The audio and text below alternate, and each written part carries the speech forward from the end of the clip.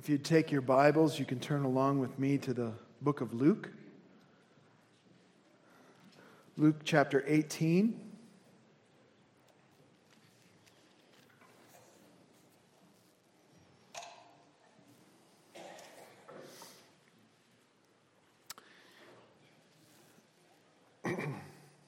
This past August, we watched with horror and disbelief as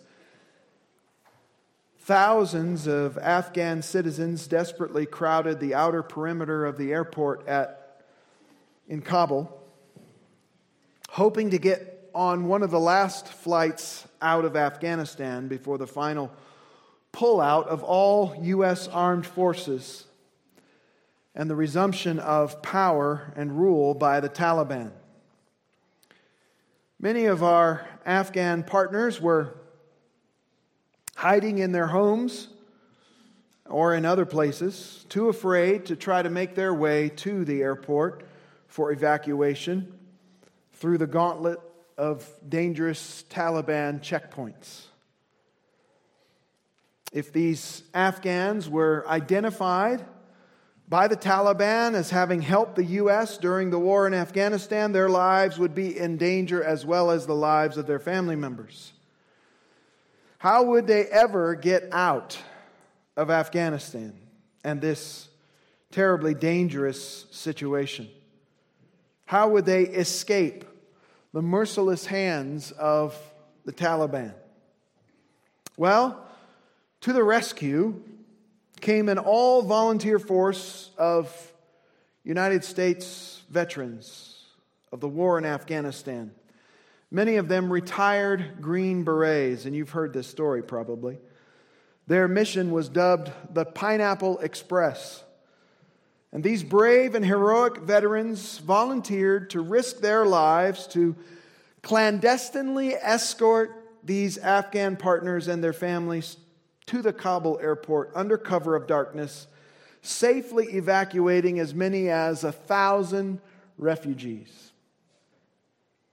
We can only imagine the sense of relief that must have come over these desperate Afghans at the sight of these brave rescuers, many of them whom they had known previously, who had come for them. What gratitude and thanksgiving must they have felt having arrived safely at the airport. The mission of Task Force Pineapple Express was to seek out and save as many people as they could. This morning we're going to learn of another search and rescue mission from the Gospel of Luke. And as we will see, it's a search and rescue mission that continues to this very day, to this very moment, and in this very place. It is a search and rescue mission conducted not by special forces or retired Green Berets, but by the Son of God, Jesus Christ. And in our text this morning, Jesus makes clear what his mission is. Luke 19:10 says, "The Son of Man has come to seek and save that which was lost." The Son of God came to this earth on a search and rescue mission. Humanity has been cut off from God because of our sin and our rebellion against our Creator. And in this condition, we are all facing certain judgment and destruction. But Jesus has come. He has come to seek and to save that which was lost. What good news there is for us this morning in the mission of Jesus. A mission that continues today. This morning we're going to see two specific examples of Jesus' seeking and saving mission. And in the process, we'll also see how Jesus is continuing to accomplish his mission of seeking and saving the lost, even in this very context this morning. So look with me at Luke chapter 18 and verse 35, and I'll read through chapter 19 and verse 10. And we'll see these two examples of who Jesus came to save. Luke 18:35. As Jesus was approaching Jericho, a blind man was sitting by the road begging. Now, hearing a crowd going by, he began to inquire what this was. They told him that Jesus of Nazareth was passing by, and he called out, saying, "Jesus, Son of David, have mercy on me." Those who led the way were sternly telling him to be quiet, but he kept crying out all the more, "Son of David, have mercy on me." Jesus stopped and commanded that he be brought to him. And when he came near, he questioned him, "What do you want me to do for you?" And he said, "Lord, I want to regain my sight." And Jesus said to him, "Receive your sight. Your faith has made you well." Immediately he regained his sight and began following him, glorifying God. And when all the people saw it, they gave praise to God. He entered Jericho and was passing through, and there was a man called by the name of Zacchaeus. He was a chief tax collector, and he was rich. Zacchaeus was trying to see who Jesus was and was unable because of the crowd, for he was small in stature. So he ran on ahead and climbed up into a sycamore tree in order to see him, for he was about to pass through the way. When Jesus came to the place, he looked up and said to him, "Zacchaeus, hurry and come down, for today I must stay at your house." And he hurried and came down and received him gladly. When they saw it, they all began to grumble, saying, "He's gone to be the guest of a man who is a sinner."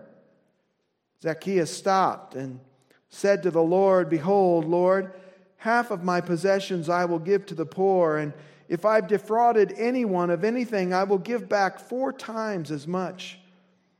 And Jesus said to him, "Today salvation has come to this house, because he too is a son of Abraham. For the Son of Man has come to seek and to save that which was lost." This is the word of God. Let's pray together. Lord Jesus, we thank you for this passage of Scripture which gives us such a clear statement of your mission in the world today: to seek and to save the lost. Lord, we confess today that apart from you, we are the lost. We are the ones you came to seek and to save, and we're so grateful for that. We're so relieved that it's not been left up to us to try to scratch and claw our way back to a righteous standing before a holy God, for we could never do that. Our sins are too great. They're too many. Even our righteous deeds are like filthy rags in the eyes of God. We are hopeless and helpless without you. And yet you saw us in our need. You took note of us. You drew near us. And you welcomed us to yourself. You opened our blinded eyes. You caused us to see that we were spiritually bankrupt and to cry out to you for mercy. And you heard our cries. We thank you. Lord, for those here today who maybe are still far from God, maybe still realize that they're lost, may they see that you have come to seek and save them, to seek them out and deliver and rescue them from the wrath that is to come. Lord, may they cry out to you today for mercy and find it in your everlasting arms. We pray this in Jesus' name. Amen.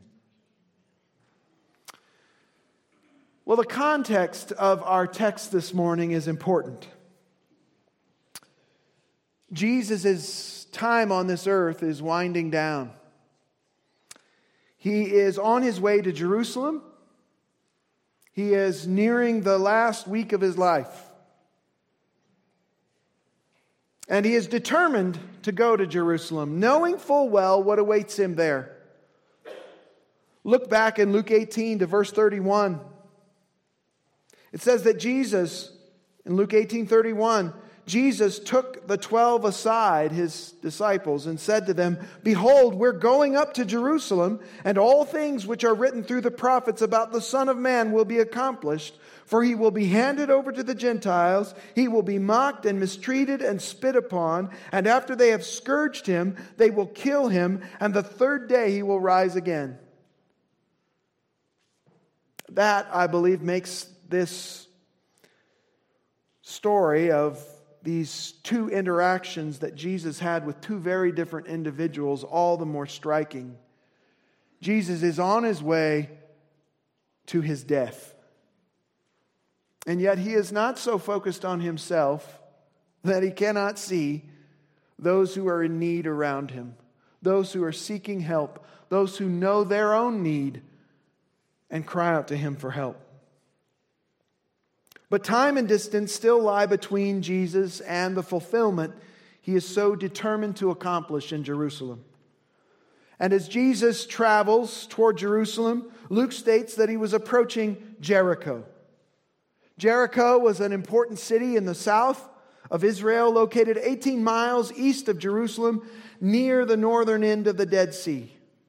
And it served as a key crossroads for travel and commerce, and also served as a key tax collection center. This was the new Jericho, of course, because the ancient city, those walls came a-tumbling down, if you recall. And it was said that no one was to rebuild on that city. And so this is about 1.5 miles away from the original city that was destroyed. But it is here at Jericho that Jesus will seek out and save two very different people. Jesus is on mission here, and he is going to seek out and save two very different kinds of people. In fact, these two men couldn't be more opposite. One is blind, the other has sight. One is a beggar, the other is filthy rich. One is powerless, the other powerful. What they share in common, though, is that they both are spiritually lost. And their lives will be forever changed by this encounter with Jesus, who has come to seek and to save. As Jesus interacts with these two very different people this morning, we're going to see 4 features of Jesus' ongoing mission of seeking and saving the lost. 4 features of Jesus' ongoing mission of seeking and saving the lost. So let's break it down as we see these two parallel lives impacted and changed forever as a result of Jesus' mission. Jesus, first of all, is seeking out people, especially those on the margins. Jesus is seeking out people, especially those on the margins of society. In this first encounter that we read of Jesus, Jesus is approaching Jericho, and a blind man is begging by the roadside. Mark says his name was Bartimaeus. He's a beggar, a panhandler, probably homeless. Because of his blindness, he is forced to depend upon the kindness of others. In Jesus' day, people commonly believed that those with blindness or other severe physical conditions were being punished by God. You may remember that interaction between Jesus and his disciples when they encountered a blind man. And the disciples asked Jesus, they said, "Rabbi, who sinned, this man or his parents, that he would be born blind?" Jesus answered them. He said, "It was neither that this man sinned nor his parents, but it was so that the works of God might be displayed in him." This blind man had done nothing wrong. He was simply blind. And yet, Jesus takes note of him. Though he is on the bottom rung of the social ladder, though he is a beggar, and it couldn't be worse for him, he's a blind beggar, completely dependent on the kindness of others.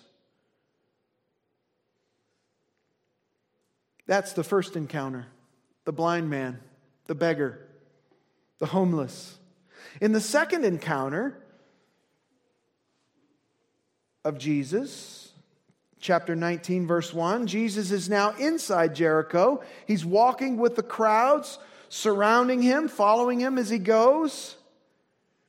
And here we are introduced to the man named Zacchaeus. And Zacchaeus was a wee little man. And a wee little man was he. Luke says he was small in stature. But he was also an important and powerful man. He was no beggar. He was not dependent on the mercy and kindness of others. He didn't need anyone showing charity to him, for he was a tax collector. And not only that, he was the chief tax collector, meaning he had oversight and authority over all the tax collectors in the area. Luke says he was rich, he was a very wealthy man, and yet despite his great wealth, Zacchaeus would have been greatly despised by those around him. Hated. His wealth had come by way of Roman taxation, the Roman government. And the Romans had hired him and others like him to collect Roman taxes to fuel the Roman war and government machine. Jewish tax collectors were therefore considered traitors to their own people. In addition to this significant social stigma, there was the added fact that most tax collectors used their power and authority to extort money from their fellow Jews. So not only collecting the taxes that were due, but going beyond that and leveraging their power for their own personal wealth-building interests. They charged extra, they sought bribes from people, and so on.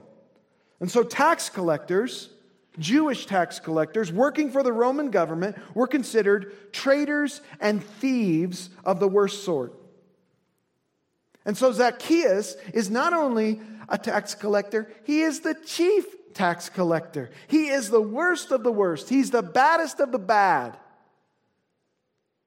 Zacchaeus had a lot of money, but he was spiritually bankrupt. If the blind beggar was on the lowest rung of the social ladder, Zacchaeus was lower still. I mean, blind beggars are at least shown pity and mercy at times. They can at least be ignored, but traitors can never be ignored. They are hated. Here are two men whose lives couldn't be more opposite, but still they share this in common. They are both on the outer fringes of society. And yet, as we will see, Jesus loves them and has compassion for both of them. Jesus is going to seek them out and He's going to save them, radically changing their lives forever. This is what Jesus did, and it's what He's still doing today. Amen? Jesus is seeking out people. He is actively on a search and rescue mission for those who are lost. Even those who are on the very margins of society, especially those who are on the very margins of society. Jesus loves sinners. He loves sinners like me, and He loves a sinner like you. You may think that your life is beyond saving. You may think that there are secrets in your past that God could never forgive. There is no sin that is beyond the power of Jesus to forgive. The world might reject you. Your family might shun you. Polite society might turn their back on you. Perhaps even a church might reject you. But Jesus won't. Jesus gladly welcomes those whom others reject. He did it again and again in the Gospels, And He continues to do it to this day, extending mercy, kindness, and forgiveness to the least of these, to those who are on the fringes of society. Luke 5:31, Jesus said this, "It is not those who are well who need a physician, but those who are sick." What's Jesus talking about there? Those who are well are those who are fine in their own eye, in their own mind. They think they're doing just fine. They don't need any help. They are not in need of anyone to come in and rescue them. Imagine those frightened Afghans getting a knock on their door from these brave veterans and saying, "Hello, we're here to escort you. We're here to get you to the airport." And them saying, "No, we're okay. I think we're going to find our own way. We can do it ourselves. We don't need your help." How foolish. It is not those who are well who need a physician, but those who are sick, those who know they need help, those who know they are at the end of their rope and there is no way out. And then Jesus says, "I've not come to call the righteous, but sinners to repentance." See, those who are righteous in their own eyes, those who are self-righteous, think they don't need a Savior. Jesus didn't come for them. He can't help you if you think you're fine. He's come to call sinners to repentance. So a necessary prerequisite to finding salvation is realizing that you're lost and helpless on your own. Jesus has come for those who know their need, who know that they are sick. And Jesus will welcome you if you come to Him in sorrow over your sin, in realization of your need, and in faith in His death, burial, and resurrection. He will gladly receive you to Himself and make you one of His own and forgive you of all your sins and grant you eternal life that no one can ever take away. Jesus is still seeking out the lost, even those who are on the margins. Jesus loves you, and He is seeking you today. How do I know that? Because you're here. And you can hear my voice. And you can hear these truths and see them yourself in the pages of Scripture. And the Holy Spirit is testifying to your spirit that these things are true. Secondly,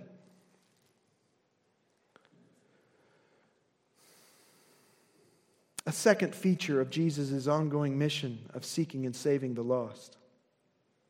Jesus welcomed those who strain to see Him. Jesus welcomes those who strain to see Him. Again, we have these two very different characters, the blind man and Zacchaeus, the tax collector. The blind man hears the sound of the crowd following Jesus, and he asks, "What's going on?" That's in chapter 18 and verse 36. Those in the crowd explain that Jesus of Nazareth is passing by. Well, Jesus has conducted public ministry of healing and performing miracles and preaching and teaching the gospel, the good news, for 3 years now. This blind man had heard of this Jesus of Nazareth. And he realized that this was his moment. This was his chance. And it was a passing chance. It was not going to be open forever. And so he calls out to Jesus in desperation. He says, "Son of David, Jesus, have mercy on me." He must have said it pretty loudly, because those who were leading the procession were telling him to be quiet. Shut up. They wanted him to be quiet, get lost. Jesus doesn't have time for blind beggars. Shut up and get out of the way. Stop making a nuisance of yourself. But I love what verse 39 says. But he kept crying out all the more. All the more. I'll be louder. Son of David, have mercy on me. You can imagine the scene. This blind man staring off into the darkness of his own mind, crying out for help, not sure where Jesus is or directly where to yell or scream, but crying out all the more. He's desperate for Jesus' help. He's straining for Jesus to take note of him. And then there's the efforts of Zacchaeus. Jesus enters Jericho. He's making his way through the streets. Zacchaeus wants to get a better glimpse of Jesus, but he can't because he is so vertically challenged. All he sees is the backs of people. He can't see over the crowds. It's a challenge. But Zacchaeus will not be stopped.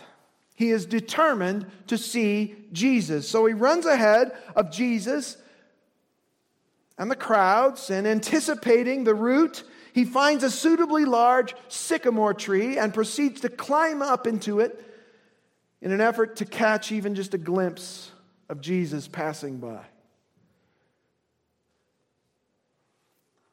Now, when was the last time you saw a grown man climb a tree who's not an arborist, Daryl? When was the last time you saw a millionaire climb a tree? I mean, they've got people for that. When was the last time you saw a high-ranking government official climb a tree? It's just not done, especially in this culture. Middle Eastern men don't climb trees, certainly not those with stature and with means. It's an honor-shame culture. That's not the culture we live in. But that's the culture of the Bible. And this would have been a shameful thing. Zacchaeus doesn't care. He's desperate to see Jesus. So he throws his honor and pride out the window and in an act of humble desperation literally goes out on a limb to see Jesus. Here we have two men who, for very different reasons, can't see Jesus but desperately want to. Two men who are willing to strain and risk and overcome to find a way to get to Jesus. And in both cases, Jesus takes note of them and their efforts. And he welcomes those who strain to see him. God says to wayward, unbelieving Israel in Jeremiah 29:13 and 14. He says, "You will seek me and you will find me when you search for me with all your heart. I will be found by you, declares the Lord." You'll seek me and find me when you search for me with all your heart. It communicates an important aspect of God's character, of His love and mercy and compassion and forgiveness and eagerness to grant forgiveness to those who seek Him. Psalm 86:5 says, "For you, Lord, are good, and you are ready to forgive, and abundant in loving kindness to all who call upon you." What a promise. To all who call upon the Lord, He is ready to forgive. Ready. It's yours for the asking.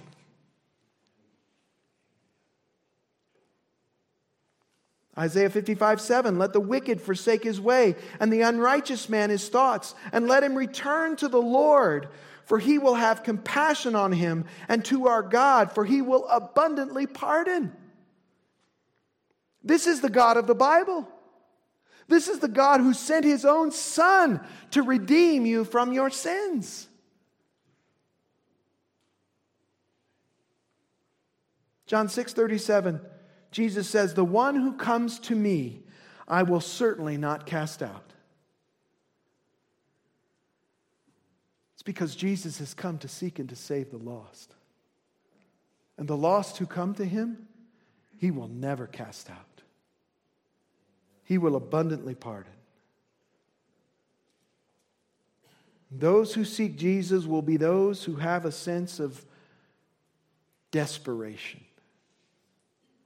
They know their need. They know their guilt. They know their helplessness. And they know that Jesus is their only hope. And Jesus continues to this day to welcome all those who strain to see him. All those who search for him will find him. All those who cry out to him will be heard. So seek him with all your heart, and he will welcome you. What a promise. What good news for the lost. Thirdly, we see that Jesus affirms all expressions of genuine faith in him. Jesus affirms all expressions of genuine faith in him. So the blind man, realizing that it's Jesus who's passing by, screams out as loudly as he can, Jesus, Son of David, have mercy on me.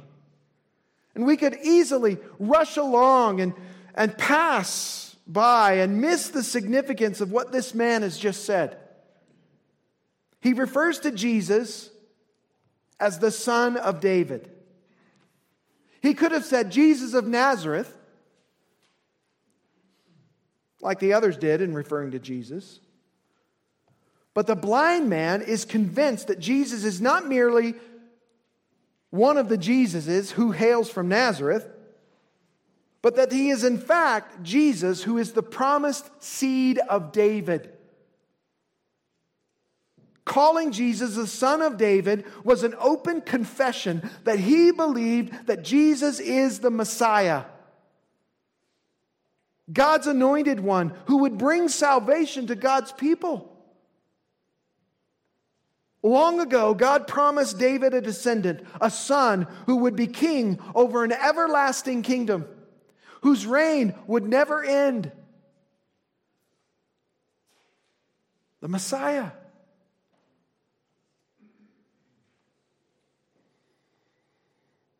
This blind man believes that Jesus is the fulfillment of that ancient promise made to David. The blind man believes that Jesus is the Messiah, sent from God. It is a simple yet profound expression of faith in Jesus, one which Jesus affirms and accepts. Now let's look at the other interaction of Jesus. When we last saw Zacchaeus, he was carefully balancing himself on a tree branch, trying to catch a glimpse of Jesus passing by. Zacchaeus got a whole lot more than he was bargaining for. He just wanted to see Jesus. When Jesus came to the place where Zacchaeus was perched, he looked up and saw this well-dressed man dangling from a tree branch overhead. Jesus looked up and said to him, Zacchaeus, come down, hurry, come on down. For today I must stay at your house. Now what did Zacchaeus do? Did he argue with Jesus? Did he protest? Jesus, you must have the wrong guy. Clearly, you don't know who I am. You would not want to be associated with me. You don't know what I've done. No, Jesus doesn't do any of this. He simply obeys Jesus and came right down. And then Luke says that Zacchaeus received Jesus into his home gladly, with great joy. Zacchaeus' expressions and actions are far different from the blind man's, and yet they too are an expression of faith in Jesus. Doing what Jesus commands demonstrates faith in Jesus. So when Jesus offers you rest for your soul, what are you going to do? Question Him?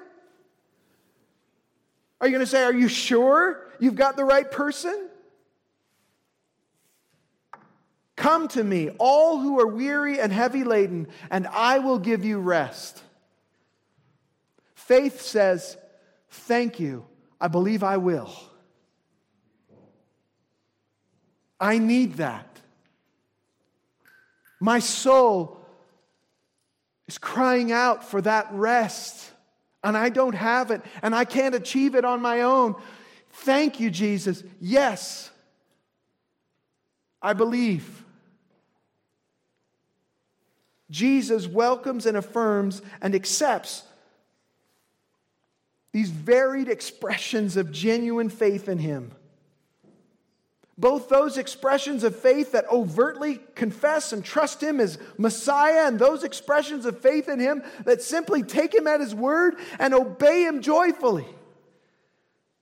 Believing in Jesus is the key.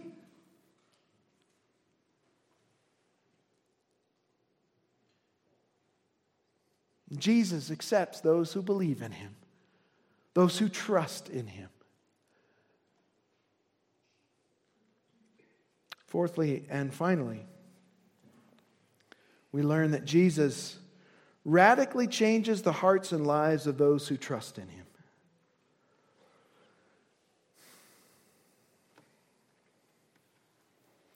Seeing and hearing the commotion surrounding the blind man, Jesus commands the blind man to be brought near Him. Bring him over here, closer. And Jesus asked the blind man, what do you want me to do for you? The blind man says, Lord, I want to regain my sight. And Jesus said, receive your sight. Your faith has made you well. We're not told that Jesus touches him. On other occasions, Jesus did that, but here Jesus simply speaks and it happens. The blind receive their sight. Jesus both grants the man's request and acknowledges the man's faith. And Luke says that immediately the man regained his sight and he began following Jesus, glorifying God. What a reversal of fortunes for this blind beggar. The blind man's heart and life were completely changed from that day forward. He received not only physical sight, but his spiritual sight as well. For from that moment on, he began to follow Jesus as a disciple of Jesus. From blind beggar to devoted disciple, Jesus radically changed this man's life. Now look with me at chapter 19 and verse 6. It says, Zacchaeus joyfully received Jesus into his home. But not everyone was full of joy about this. Not everyone thought this was great news. Look at verse 7. When they saw it, they all began to grumble, saying, he has gone to be the guest of a man who is a sinner.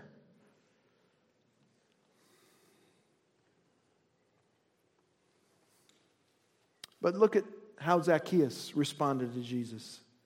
He speaks to the Lord. He says, Lord, behold, half of my possessions I will give to the poor. 50% of my wealth Just going to give it away.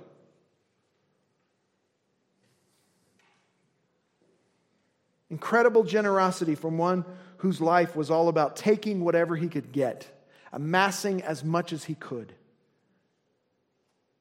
Furthermore, he says, if I've defrauded anyone anything, I will give back 4 times as much.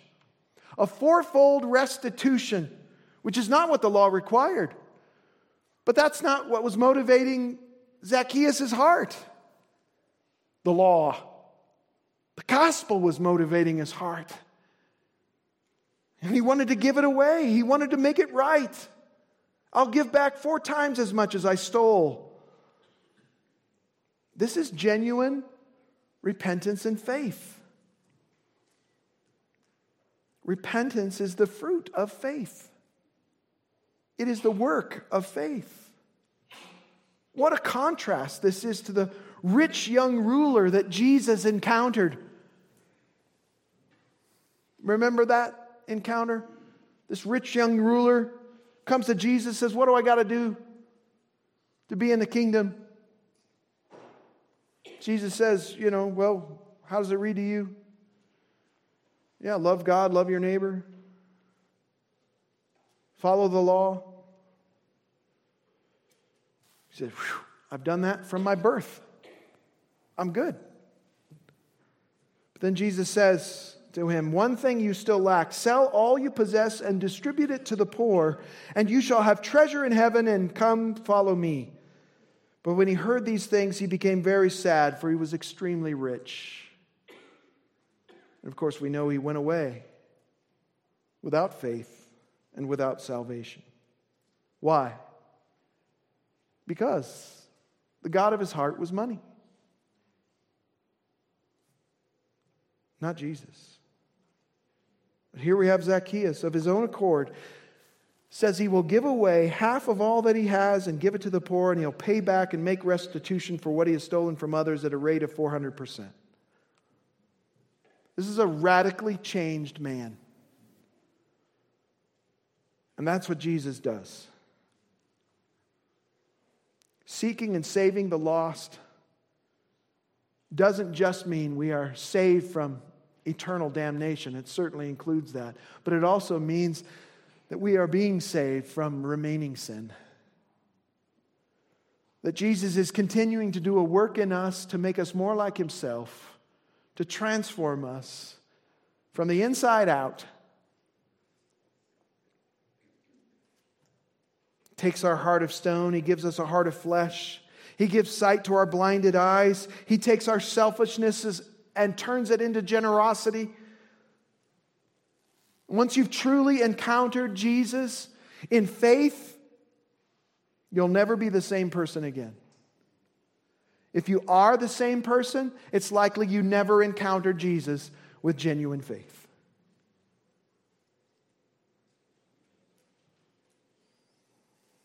And Jesus continues this process of transformation throughout our lives. This is what Jesus does. He seeks out and saves the lost. And he's still seeking and saving today. The only thing that's necessary for you and I is to realize our need of Jesus.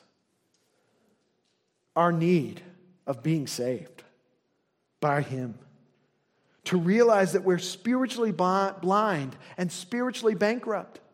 Just like these two men. Spiritually blind, spiritually bankrupt, spiritually needy.